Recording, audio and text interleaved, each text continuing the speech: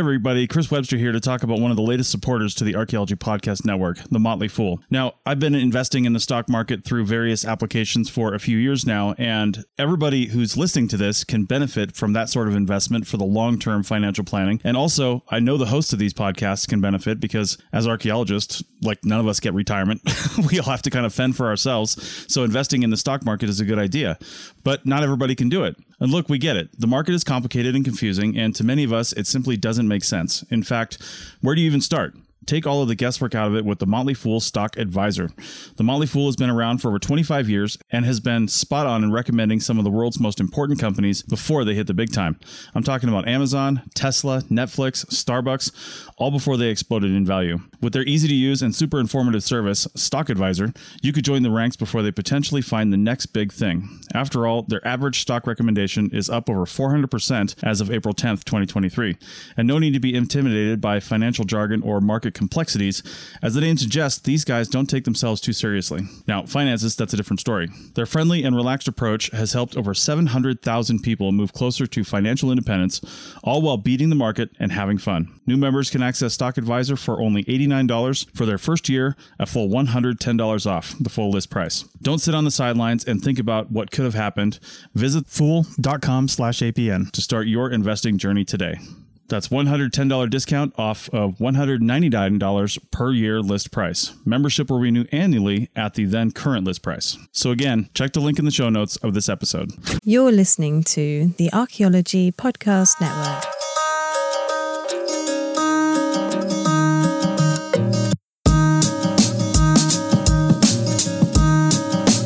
Hello everyone, and welcome to episode 55 of Archaeoanimals, the show about zooarchaeology with me, Simona Falanga, and I'm Alex Fitzpatrick. And in this episode we're going to talk about mice and rats, the zooarchaeology of very small mammals. And now, on with the show.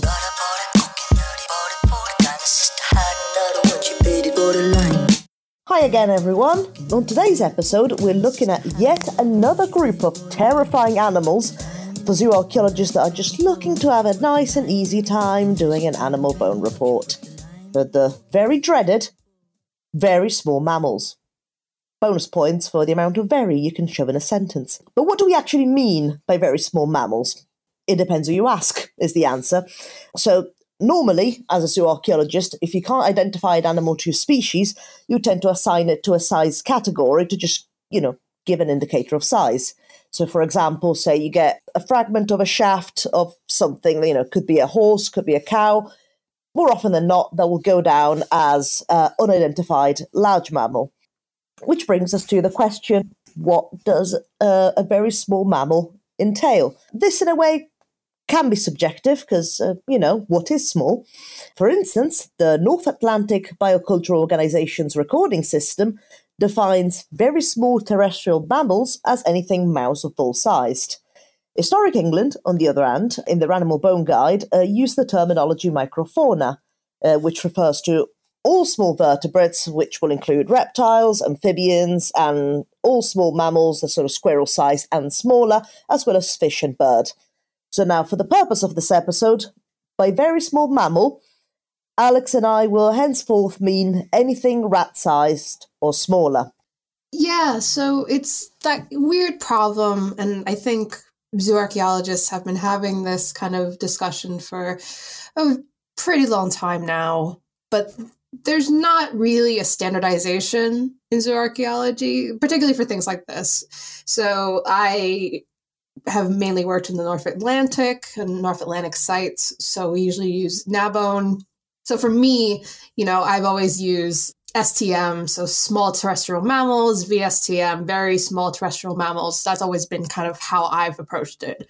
But obviously, especially nowadays, I've worked with lots of other zooarchaeologists and met a lot of other zooarchaeologists, and, everyone kind of uses their own thing. I mean, it's never like too drastically different, but if you don't really know the kind of context and you read something that says, again, like very small terrestrial mammal, that could be a squirrel, that could be a vole. It really depends. I mean, Simona, what's your kind of experience with stuff like this?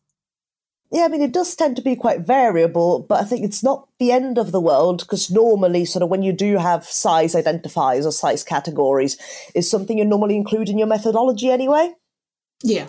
So hopefully you should get a key of some description if you're reading a report of what the author actually means by sort of small mammal, large mammal.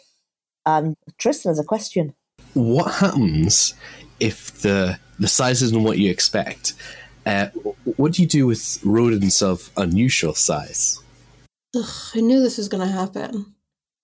Might as well get it rid of at the start of the episode, okay? I just want to know about rodents of unusual size. Define unusual size. Unusual. They're Not like, usual. In Princess Bride, they're like dog-sized, right? Yeah, no, they are. They're really big. They're kind of like capybara size, I would say. But this highlights the issues, doesn't it? Like, you say dog size, I say capybara size. It's sometimes difficult to find a correct standard. I don't think there is a standard rat, is there? Well, yeah, I guess that's kind of it. Obviously, we do have somewhat biometrical standards. There's ways of which, you can do measurements to kind of help with identification of things. But that's really kind of for the nitty gritty, I feel like. And even then, you always work with a bit of error on both sides. There's reasons why we don't necessarily have like massive standardization, because there's obviously variances. But on the other hand, it might be nice to have some kind of standardization. I guess it's the age-old debate in zooarchaeology that we don't really talk about because it's kind of boring. It's all about numbers and stuff, and who cares? To be fair, I guess a capybara, I'll probably put it safely in the medium-sized mammals. Yeah, I guess. Anyway, to get back on track, we're talking about anything rat size or smaller in this episode. And why are they important? Why should we care about these teeny tiny little animals that frankly give us more discomfort than comfort as archaeologists? Because the bones are very tiny and very annoying at times. Well, they can be indicative of environment. They are often representative of commensal species. For example, they live among humans in a largely opportunistic manner, like eating their grain stores, but they're not entirely reliant on human activity to survive. So that teaches us a lot about the human activity that may have been happening at a particular site. And it sheds light on introductions. We've discussed in earlier episodes how several commensal rodents have accidentally been introduced to places over time. So they're pretty big transitionary species almost. They seem to come and go with pretty big events in history, whether that's, a settlement being created or a migration happening. They're incredibly important indicator species. So, because Alex and myself mainly deal with British zooarchaeology, what sort of very small mammals do we find in Britain? Arguably, the mostly mice, rats, voles, and then a variety of other small insectivores.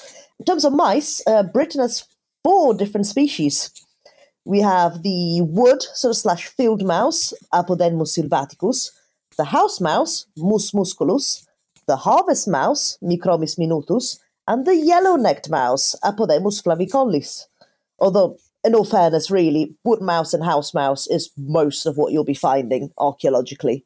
As for rats, Britain is home to 2 species. So you have the brown / common rat, Rattus norvegicus, which I believe is the latest addition to Britain, I think came around the 1800s or 18th century.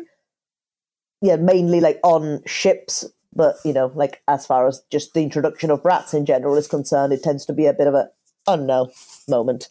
And that was definitely the case for the brown rat. And the black rat, Rattus rattus. In terms of voles, we have, again, 3 species. So you can imagine this is all a delight to look at from under archaeological conditions. The native species of vole are the bank vole, Miodus glareolus, the field vole, Microtus agrestis, and the water vole, Arvicola amphibius. I wonder why it's called that. And of course, it's not just about the mice, the rats, and the voles. There are other small insectivore, aka insect-eating mammals, like shrews, of which there are 3 native to mainland Britain. So you have the common shrew, Sorex araneus, the pygmy shrew, Sorex minutus, and the water shrew. Neomis fodiens. And I guess technically we could probably include hedgehogs. We might be pushing it a bit, but... It's small enough. I'd put that as a very small mammal. Erinaceus europaeus, by the way. Yeah, they're pretty small. And, frankly, when else are we going to be able to talk about them on this podcast unless we do a whole hedgehog episode, which, again, if people want it, we can do it. But yeah, I think that's a pretty good list of examples here in Britain. But of course, there are many, many other mammalian species out there that can be considered very small mammals. Obviously, it's just Britain, we have not literally a lack of diversity, but in comparison to other places, obviously, a bit wanting for small species. Or larger species, really. Just species. Yeah, I guess. I mean... So the other thing is, obviously, I was going to ask, what is your experience with these tiny little creatures zooarchaeologically or archaeologically? They're annoying. Get it out. Just get it all out. I think from an osteological point of view, to be fair, of course, it's not something you'll be able to find hand excavating on site. I mean, you'd have to be with your face in the ground for quite some time. So it's something that you're probably more likely to recover through environmental soil samples. But it's just one of those things they can preserve well enough. But in terms of anatomy, comparing the anatomy between, say, the several different species of mouse and vole, it can be incredibly difficult to identify even sort of complete elements to species. I find more often than not, unless you have something like jaws or maxillas or a pelvis, it's tricky. Yeah, because obviously the maxillas and the mandibles, they're pretty, characteristic of what you think of like a rodent or something. But they do get small. I mean, I think realistically, you're quite lucky if you're getting a lot in, a soil sample or something. Even I think people kind of noticing it in the field, it really depends. And yeah, it's a bit tricky. I think I've only really once or twice, maybe. It's very few for sure. And obviously, it is also dependent on the kind of sites you're working on. Although I will say, a shockingly small amount of rodents for someone who has worked in, say, cave sites and things like that, which obviously might speak for other kind of differences and things happening at those sites. But yeah, although I will say I have experienced voles, because there's the Orkney vole, which I think we might talk about a bit later on this episode. And when I worked in the Orkneys, they were very famous for just kind of always being around, and you always had to be kind of careful, not when it came to excavating per se, but mostly when it came to setting up the camp, for the site. We'd have these big tents, because it obviously poured all the time on site, and we needed a place to put our stuff to kind of just unwind, have lunch without getting soaking wet. And when you would put those up and obviously push the poles down, you had to make sure you weren't, accidentally gate crashing a vole house per se. So there were some unfortunate accidents, I feel like, with voles, but usually we were pretty good at making sure that we didn't disturb them too much. Yeah, going back sort of from identification, I think probably jaws and maxillas are going to be the easiest of telltales, sort of even between sort of the various mouse species. If you've got jaws or a maxilla or something, you should be able to tell the difference between sort of the various species of mouse. If you get a humerus, I think that's where it gets a little trickier. One thing that strikes me normally in particular is that with the voles, sort of not too sure how to describe it, but if you look sort of at the occlusal view of the jaw, the maxilla, the tooth pattern looks quite jagged. or like very how you imagine a rodent to look like. It's not that dissimilar from rabbits either. But in mice, the cusps, so when they're in wear, they look like they're shaped like little love hearts. So in the unlikely event that you come across a mouse jaw, please keep an eye out for the love hearts.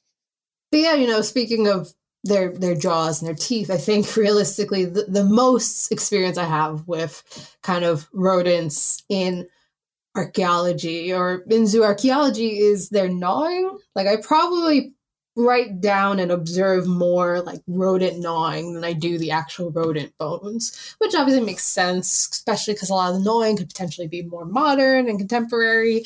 But yeah, otherwise not that much experience with kind of looking at, big volumes of small mammalian bone like that. Which actually reminds me one thing that's probably worth mentioning as well, because yes, we did discuss, that very small mammals, and especially sort of like mice and rats, they can be indicative or, of introductions and the relationship they had alongside humans, or if they were in or around a settlement. But of course, what I forgot to mention is that it's all provided they're not intrusive. Because as you'd expect, mice and rats like to burrow. So you do get rodent remains, and indeed the holes that they've left behind, basically trashing through archaeology, and the rodent remains are probably not that old at all. They just ended up in your ditch. So there's that, just to make it fun. So yeah, what a wonderful, fun time rodents are in archaeology. And we'll take a quick break. And when we come back, we will talk a bit more about very small mammals, not just in Britain, but around the world. You've worked hard for what you have. Your money, your assets, your 401k, and home. Isn't it all worth protecting? Nearly 1 in 4 consumers have been a victim of identity theft. LifeLock Ultimate Plus helps protect your finances with up to $3 million in reimbursement. LifeLock alerts you to identity threats you might miss. And if your identity is stolen, your dedicated U.S.-based restoration specialist will work to fix it. Let LifeLock help protect what you've worked so hard for. Save 25% off your first year on LifeLock Ultimate Plus at LifeLock.com/aware. Terms apply. Waiting on a tax return? Hopefully it ends up in your hands. Fraudulent tax returns due to identity theft increased by 30% in 2023. If you're in a bind this tax season, LifeLock can help. Our U.S.-based restoration specialists are experts dedicated to helping solve your identity theft issues. And all LifeLock plans are backed by the $1 Million Protection Package. So we'll reimburse you up to the limits of your plan if you lose money due to identity theft. Help protect your information this tax season with LifeLock. Save up to 25% your first year at LifeLock.com/aware. And we are back on episode 55 of Archaeoanimals, on the zooarchaeology of very small mammals. In the first part, we've discussed of what a very small mammal entails, so I thought we'd take a look at some examples from around the world.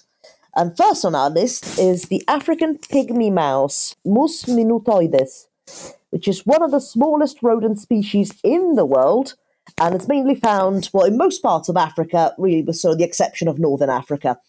And it is arguably the textbook definition of very small mammals, as adults usually only grow to about 1 to 3 inches long. Now, like many other micromammals, the African pygmy mouse is particularly valued amongst biologists and zooarchaeologists alike for their use in reconstructing paleoenvironments. But these mice are also particularly useful for understanding the development and spread of pastoralism in Africa. It's have you looked at a picture, Simona, of the African pygmy mouse? Because it is so cute. I don't want to. Oh, okay. Because I think I might have a cuteness overload, and then we'll be unable to talk about any other species.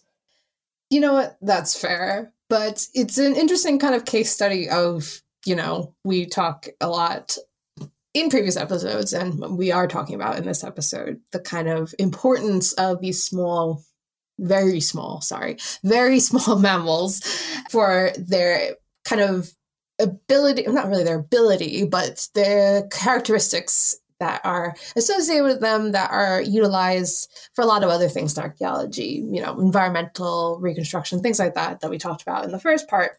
But obviously, they're still very important in modern day as well because of those very same characteristics. And I mean, I don't know if we've really talked about applied zooarchaeology in this show, but I think we might have an episode lined up at some point about it.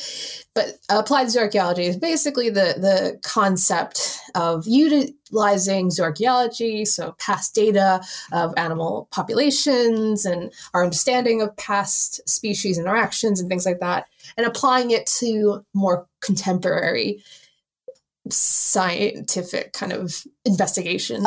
I think we have mentioned it on a fair few occasions. I think it was more as case studies, but how sort of the ways in which zooarchaeology has been applied for conservation, but also I think we did some case studies or discussions with regards to sheep in particular, right, and how it's been used sort of like for, sheep, well, not necessarily sheep husbandry, but sheep husbandry today. Yeah. Yeah, no. It's coming back to me. It's been a while, folks. It's been about episodes. But yeah, just as a refresher then. So that's what applied zooarchaeology is, and it's nice to kind of see the way those two interact. Moving on, we have the rice field rat. Rattus argentiventer. Now, it's found throughout Southeast Asia, unsurprisingly among rice fields, where it's often considered a pest. Now, because it's associated primarily with rice fields, it's particularly useful among other rice field pests for examining the spread of rice farming throughout Asia. So obviously, the more rice field rats you find at a site, the more likely it is that, hey, there may have been rice farming going on. And you can kind of trace that throughout by combining and comparing a lot of the data from various sites across the Asian continent. Now, archaeological excavation in Southeast Asia has also revealed historic instances of rice field rat consumption. Although it doesn't seem to have been a staple of any diet, they still may have been consumed occasionally. So a lot of different kind of utilizations for the rice field rats. Next up, as promised, is the humble Orkney vole, Microtus arvalis orcadensis, which is, it's a vole, everyone, which lives in the Orkney Islands. More specifically, they're a population of the common vole, so Microtus arvalis. I guess because you have the orcadensis at the end, it would classify maybe as a subspecies almost. I don't know whether they differ enough from the common vole to have speciated. Well, they kind of do, because the thing about the Orkney vole is that it's 10% larger than the common vole. Yeah, that's wild. Because something that you'd expect, if you look especially in the Pleistocene, you do tend to find this trend where sort of the microfauna tends to be a lot bigger on islands, and vice versa, but it's not, it's probably not the same thing because it's not a change that you expect to happen in such a short amount of time. So, I mean, the oldest Orkney vole remains uncovered were about 4,600 years old. So, I mean, archaeological research has suggested that the Orkney vole was introduced by humans sort of during the Neolithic, again, as a bit of a moment. So I wouldn't expect that much of a change to happen in such what is in the grand scheme of things, such a short amount of time. Yeah, there's a lot of things strange. So obviously they're 10% larger than the common vole, and the common vole themselves are strangely absent in the rest of Britain. So you mean the Orkney vole? No, I think it's the common vole. I thought was actually absent in most of Britain. Oh, well, the common as in the field vole. No, you do get vole. Yeah, well, then I cannot read. Because the Orkney vole is probably just confined to the Orkney Islands and you don't really find them elsewhere. Yeah. It's very strange, though. That's why I was so confused. It's a very weird thing, even without that. This is just me with the scrolls all over again, folks. That's okay. You've been replaced by the new to reptiles of Britain. True. Yes. This is true. Anyway, in addition, research comparing the Orkney vole from other common vole have also shown the way humans are able to influence and change species on a morphological and as well as a evolutionary level. So Orkney voles are even more different than the common vole brethren based in their dental characteristics. So as they spread across the various Northern Isles, they differ in their tooth shape, I believe. It's very, very nitty-gritty type things that, frankly, if you're not looking for it, I think a lot of zooarchaeologists, especially people like me who kind of just do general zooarchaeology and kind of deal with a lot of different species, would definitely not pick up. But it's really interesting. And, as Simona says, and we have talked about this in previous episodes, the kind of island effect on species. It's weird. It's definitely weird, but yeah. I tell you what, they've done this to spite us. It's like, I tell you what we're going to do. Over millennia, we're going to change our tooth morphology ever so slightly just to throw people off. We're going to look at our bones 5,000 years from now. That's what's happened. Solved. Yeah, they're not difficult enough, really, to deal with. Also, do we mention that they were most likely introduced within animal food? Oh, the irony. Yeah. So as people moved around, obviously, especially during the Neolithic, people are settling. They've realized that they can domesticate species, and to do that, they have to keep them fed. And voles, just like other rodents, love to tag along. Again, it's a very interesting thing about these very small mammalian species. They are difficult to kind of pick up if you're kind of just generally looking at animal bones, or even just excavating can be generally hard to pick up and retrieve. They can be very frustrating for us, but they are kind of the harbingers of massive change sometimes, whether that's people moving to different places, people settling somewhere new, creating a new community. It's really interesting how kind of important their presence is, at least with regards to what they may or may not indicate. But they're also really annoying, so it's hard. Shall we move on to a cuter small mammal? Yes, very small mammal. I'm sorry. Potentially less annoying, because again, I think this is one that I've definitely never seen in my excavations. No, I think it's more of a taciturn, silent presence to keep to himself. It's the hedgehog. It's the European hedgehogs, Erinachus europaeus. So, it's an insectivore, even though technically it's a bit more of an omnivore. Loves dog food. Probably still did back in the day. And has some shared ancestry with shrews. To be fair, I can see that because their muzzle is sort of quite elongated, quite pointy. And, if you picture a shrew, or if you want to look at something really cute, you look up a pygmy shrew. Is one of the cutest thing you'll ever see. So now I can see how they have some shared ancestry. And now during the Middle Ages, they were sometimes used for food. And there are actually instances of recipes that call for hedgehog, as you do. And other species of hedgehog across the world have been used for medicine and witchcraft. Although, arguably, is it a very small mammal? To be fair, I would say it is, mainly because sometimes you get some older males that are absolute units of a hedgehog. But all in all, I'd probably still put them in the very small mammal camp myself. And the humble hedgehog has been used by archaeologists to examine human mobility, given that it has actually been introduced elsewhere, probably also inadvertently. So, for example, hedgehogs have been found on the island of Gotland among pitted ware culture assemblages, which date back to the Middle Neolithic. ADNA work on the remains has shown that these hedgehogs actually originated from Sweden, so likely indicating human contact between Gotland and the mainland during the Neolithic. So yet again, another species that, whoops, and we're here now. Even though I can also picture someone going, this is cute, I'm taking it with me. Well, yeah, that's the thing, isn't it? It's, most likely that they just kind of tagged along. because, that's what they do and they still do today.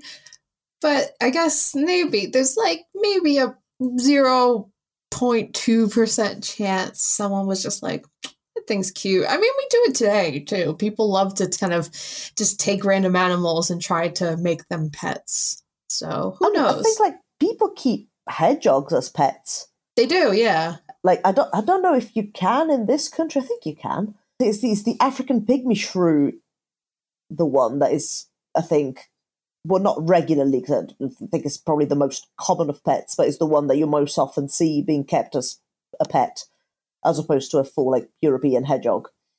But people do find them cute. Quite a fair few people in the UK do tend to hedgehogs, and they'll go you can buy hedgehog specific food from pet shops, and you can feed the hedgehogs in your garden and encourage them. Also, because they're quite helpful, because they get rid of a lot of your pests. So a lot of the slugs and things. So not only they cause absolutely no damage to you and will never enter and nest in your home, but will also help you get rid of other pests that you may not want. It's a win-win really, and they're super cute.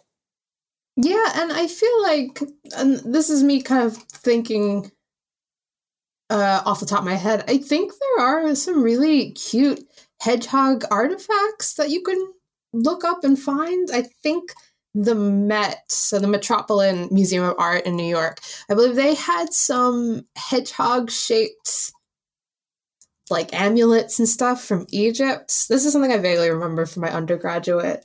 So not only are they really interesting in this kind of osteological perspective, but they are just kind of a thing that you could find in artifacts, which is also extremely cute. So yeah, if you want to have a fun time, you can look it up.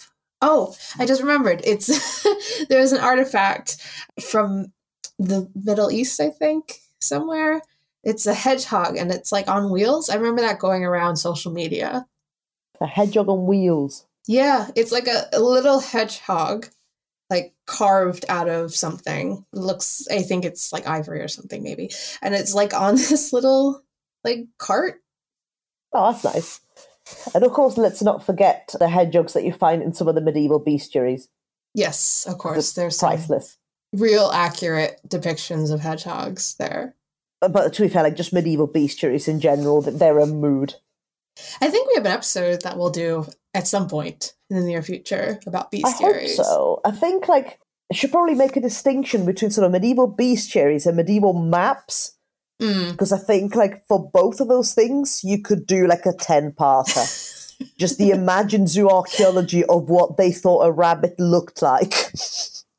And also, all the creatures of medieval maps, especially the further you went away from sort of Western Europe, the more they'll just come up with the wildest stuff. They're like, oh yeah, there's this creature here. Yeah, sure. Anyway. You know the ones.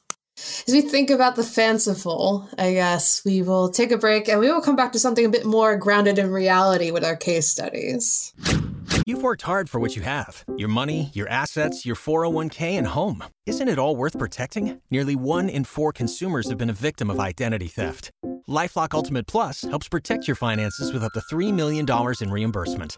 LifeLock alerts you to identity threats you might miss. And if your identity is stolen, your dedicated U.S.-based restoration specialist will work to fix it. Let LifeLock help protect what you've worked so hard for. Save 25% off your first year on LifeLock Ultimate Plus at LifeLock.com/aware. Terms apply.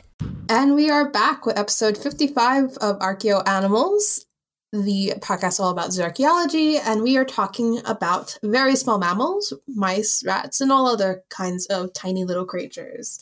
And it is the, I don't have to do this every episode, blah, blah, blah, blah, blah. The very, very exciting, everyone loves it, case studies. Woo!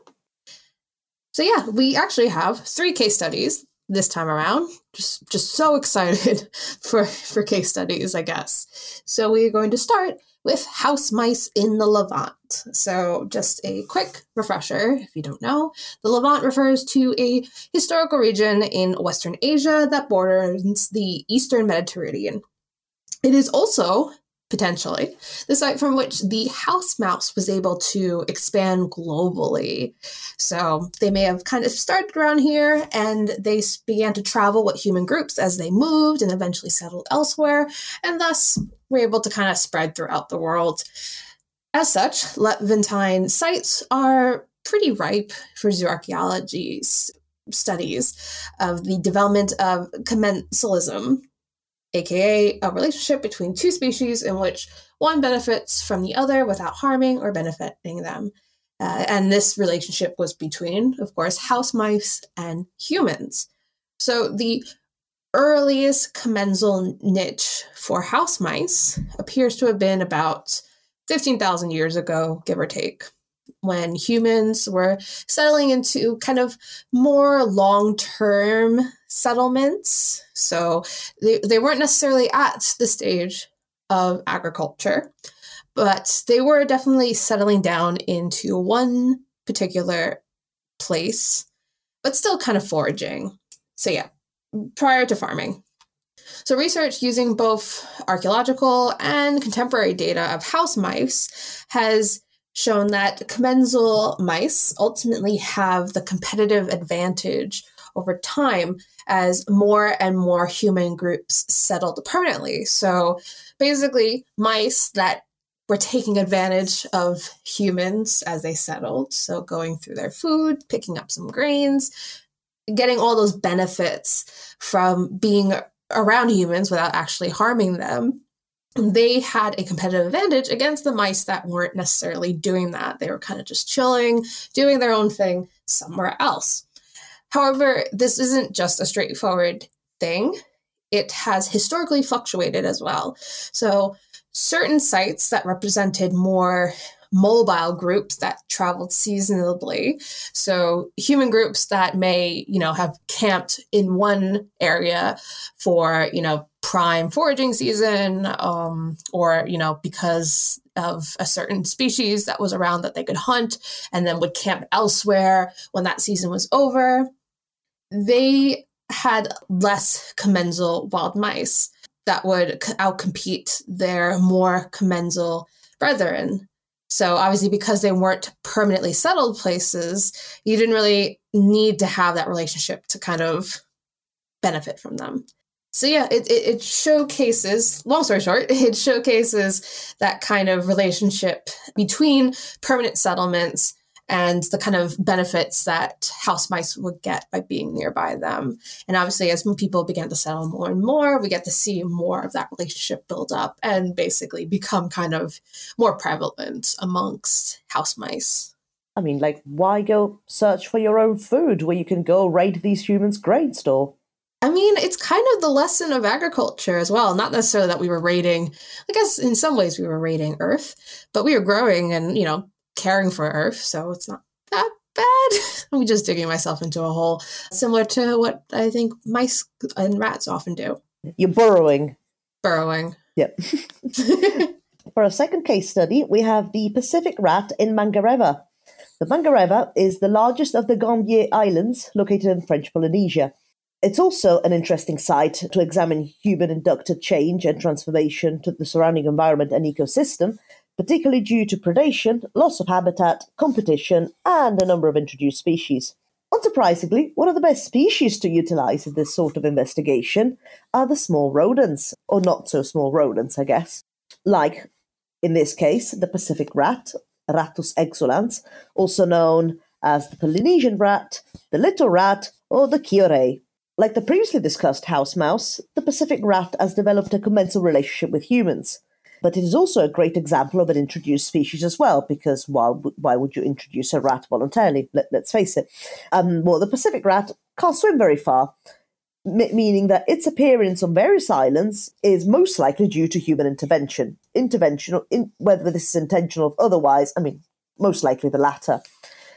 So within various sites in Mangareva, the Pacific rat remains have been used in stable isotope analysis to understand the changes in the food webs of the island. Now, because the rat has such a limited range of mobility and is not terribly selective in what it eats, just a big mood in itself, it makes a particularly good indicator of what is and isn't available for an omnivore species that will literally chomp on anything. This particular research indicated an overall trend of decreasing nitrogen values in the Pacific rat remains, which has been attributed to a decline in seabird population, as there's very little evidence for fishing or hunting marine mammals, which in itself is likely due to human activity as well.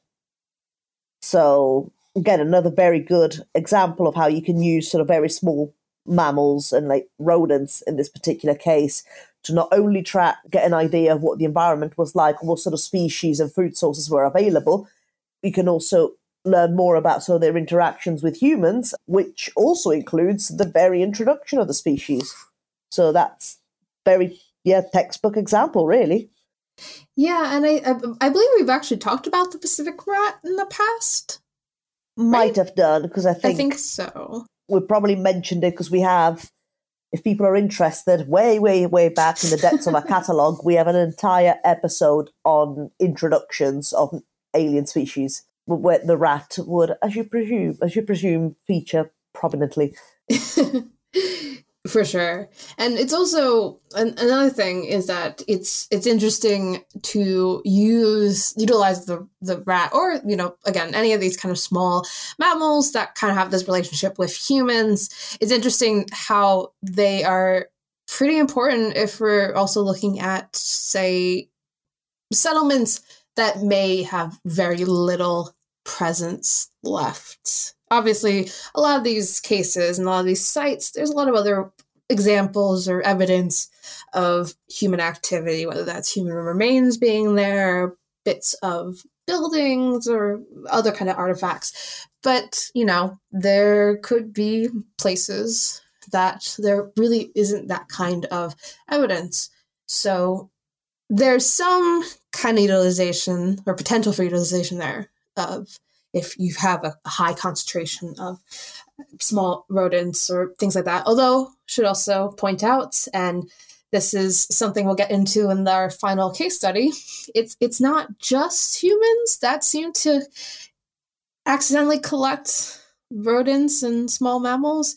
There are some other creatures that may, accumulate these kind of remains over time. And I guess that brings us to the deer mice and montane vole in Washington, USA. So this is a different sort of a case study. It's not an example of an archaeological site or anything. It's actually a contemporary experiment to judge the effectiveness of using small mammal remains as indicators for environmental change.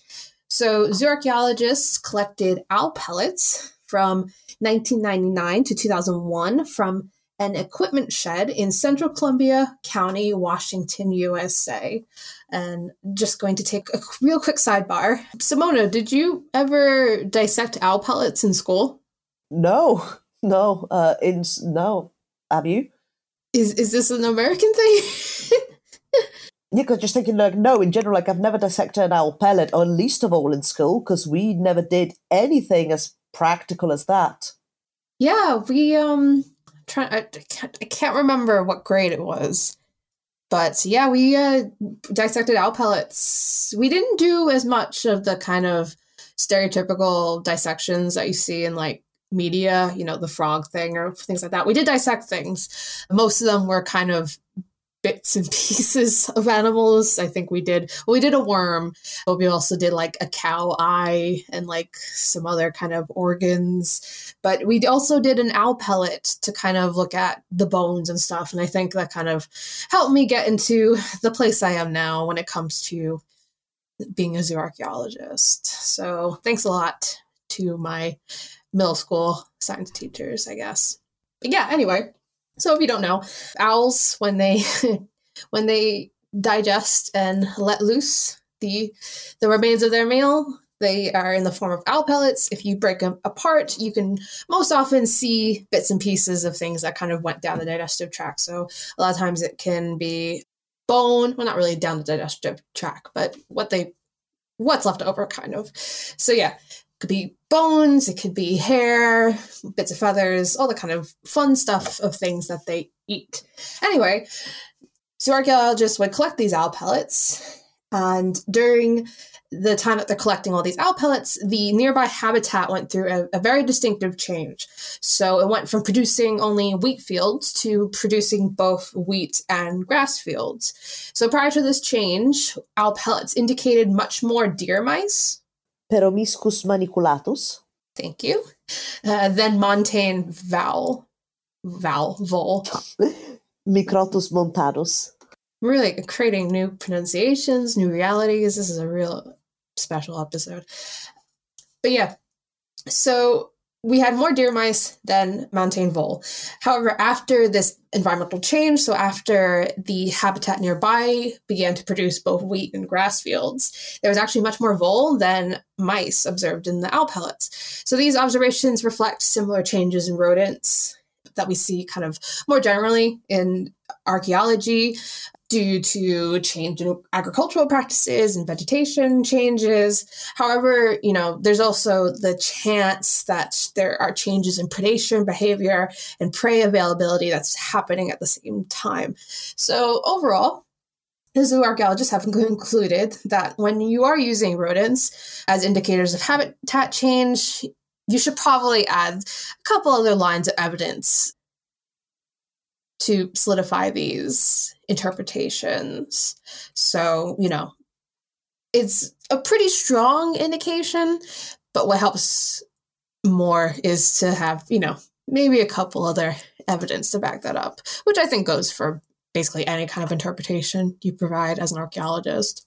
And this is something that has unexpectedly also ruined my day in a way, because even though I'm well aware of owl pellets, it just, when the light bulb goes on, and you have your ditch, and at the bottom of your ditch, there's a collection of remains of various rodents. Well, is that indicative of settlement, or has an owl just ejected the rest of his meal into your ditch?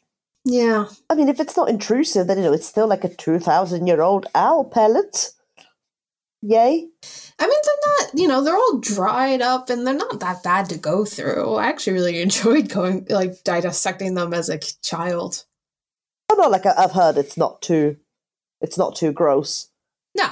But just thinking how, maybe finding rodent remains in certain contexts is not necessarily indicative of settlement. It's just something completely extraneous to the settlement, and it's just an owl happens to have defecated near the settlement. So yeah, that is, I guess, do you have anything else to add? Anything else you'd like to bring up about our small micro fauna? I think my last sentence was a very fitting ending to this.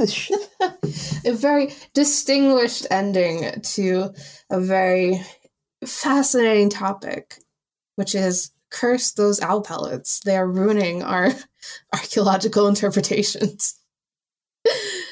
Thanks for nothing, owls. Yeah, I mean, at the end of the day, a lot of our archaeological sites are ultimately part of nature. And that means we have to deal with all of that entails, whether that's working in the worst weather conditions you could possibly imagine, or dealing with people and by people, of course, I mean burrowing animals and regurgitating animals, kind of just wrecking all of our stratigraphy as much as possible.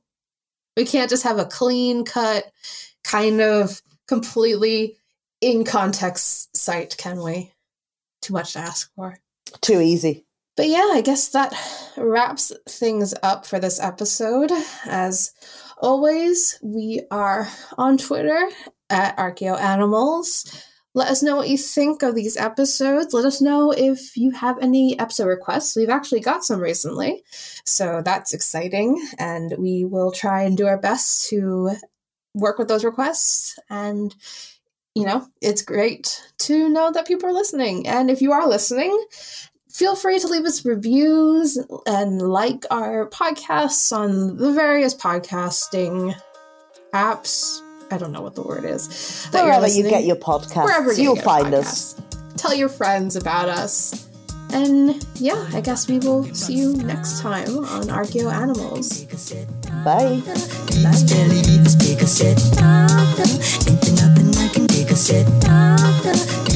Thank for listening to Archeo Animals. Please subscribe and rate the podcast wherever you get your podcast from. You can find us on Twitter at Archeo Animals. Also, the views expressed on the podcast are those of ourselves, the hosts and guests, and do not necessarily represent those of our institution, employers, and the Archaeology Podcast Network. Thanks for listening.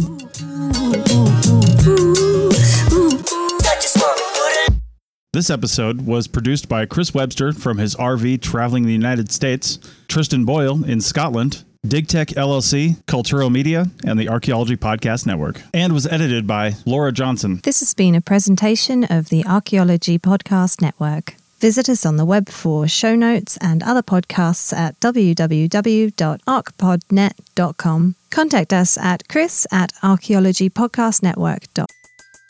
Everybody in your crew identifies as either Big Mac Burger, McNuggets, or McCrispy Sandwich. But you're the Filet-O-Fish Sandwich all day. That crispy fish, that savory tartar sauce, that melty cheese, that pillowy bun. Yeah, you get it. Every time. And if you love the Filet-O-Fish, right now you can catch two of the classics you love for just $6. Limited time only. Price and participation may vary. Cannot be combined with any other offer. Single item at regular price. Ba-da-ba-ba-ba. .com.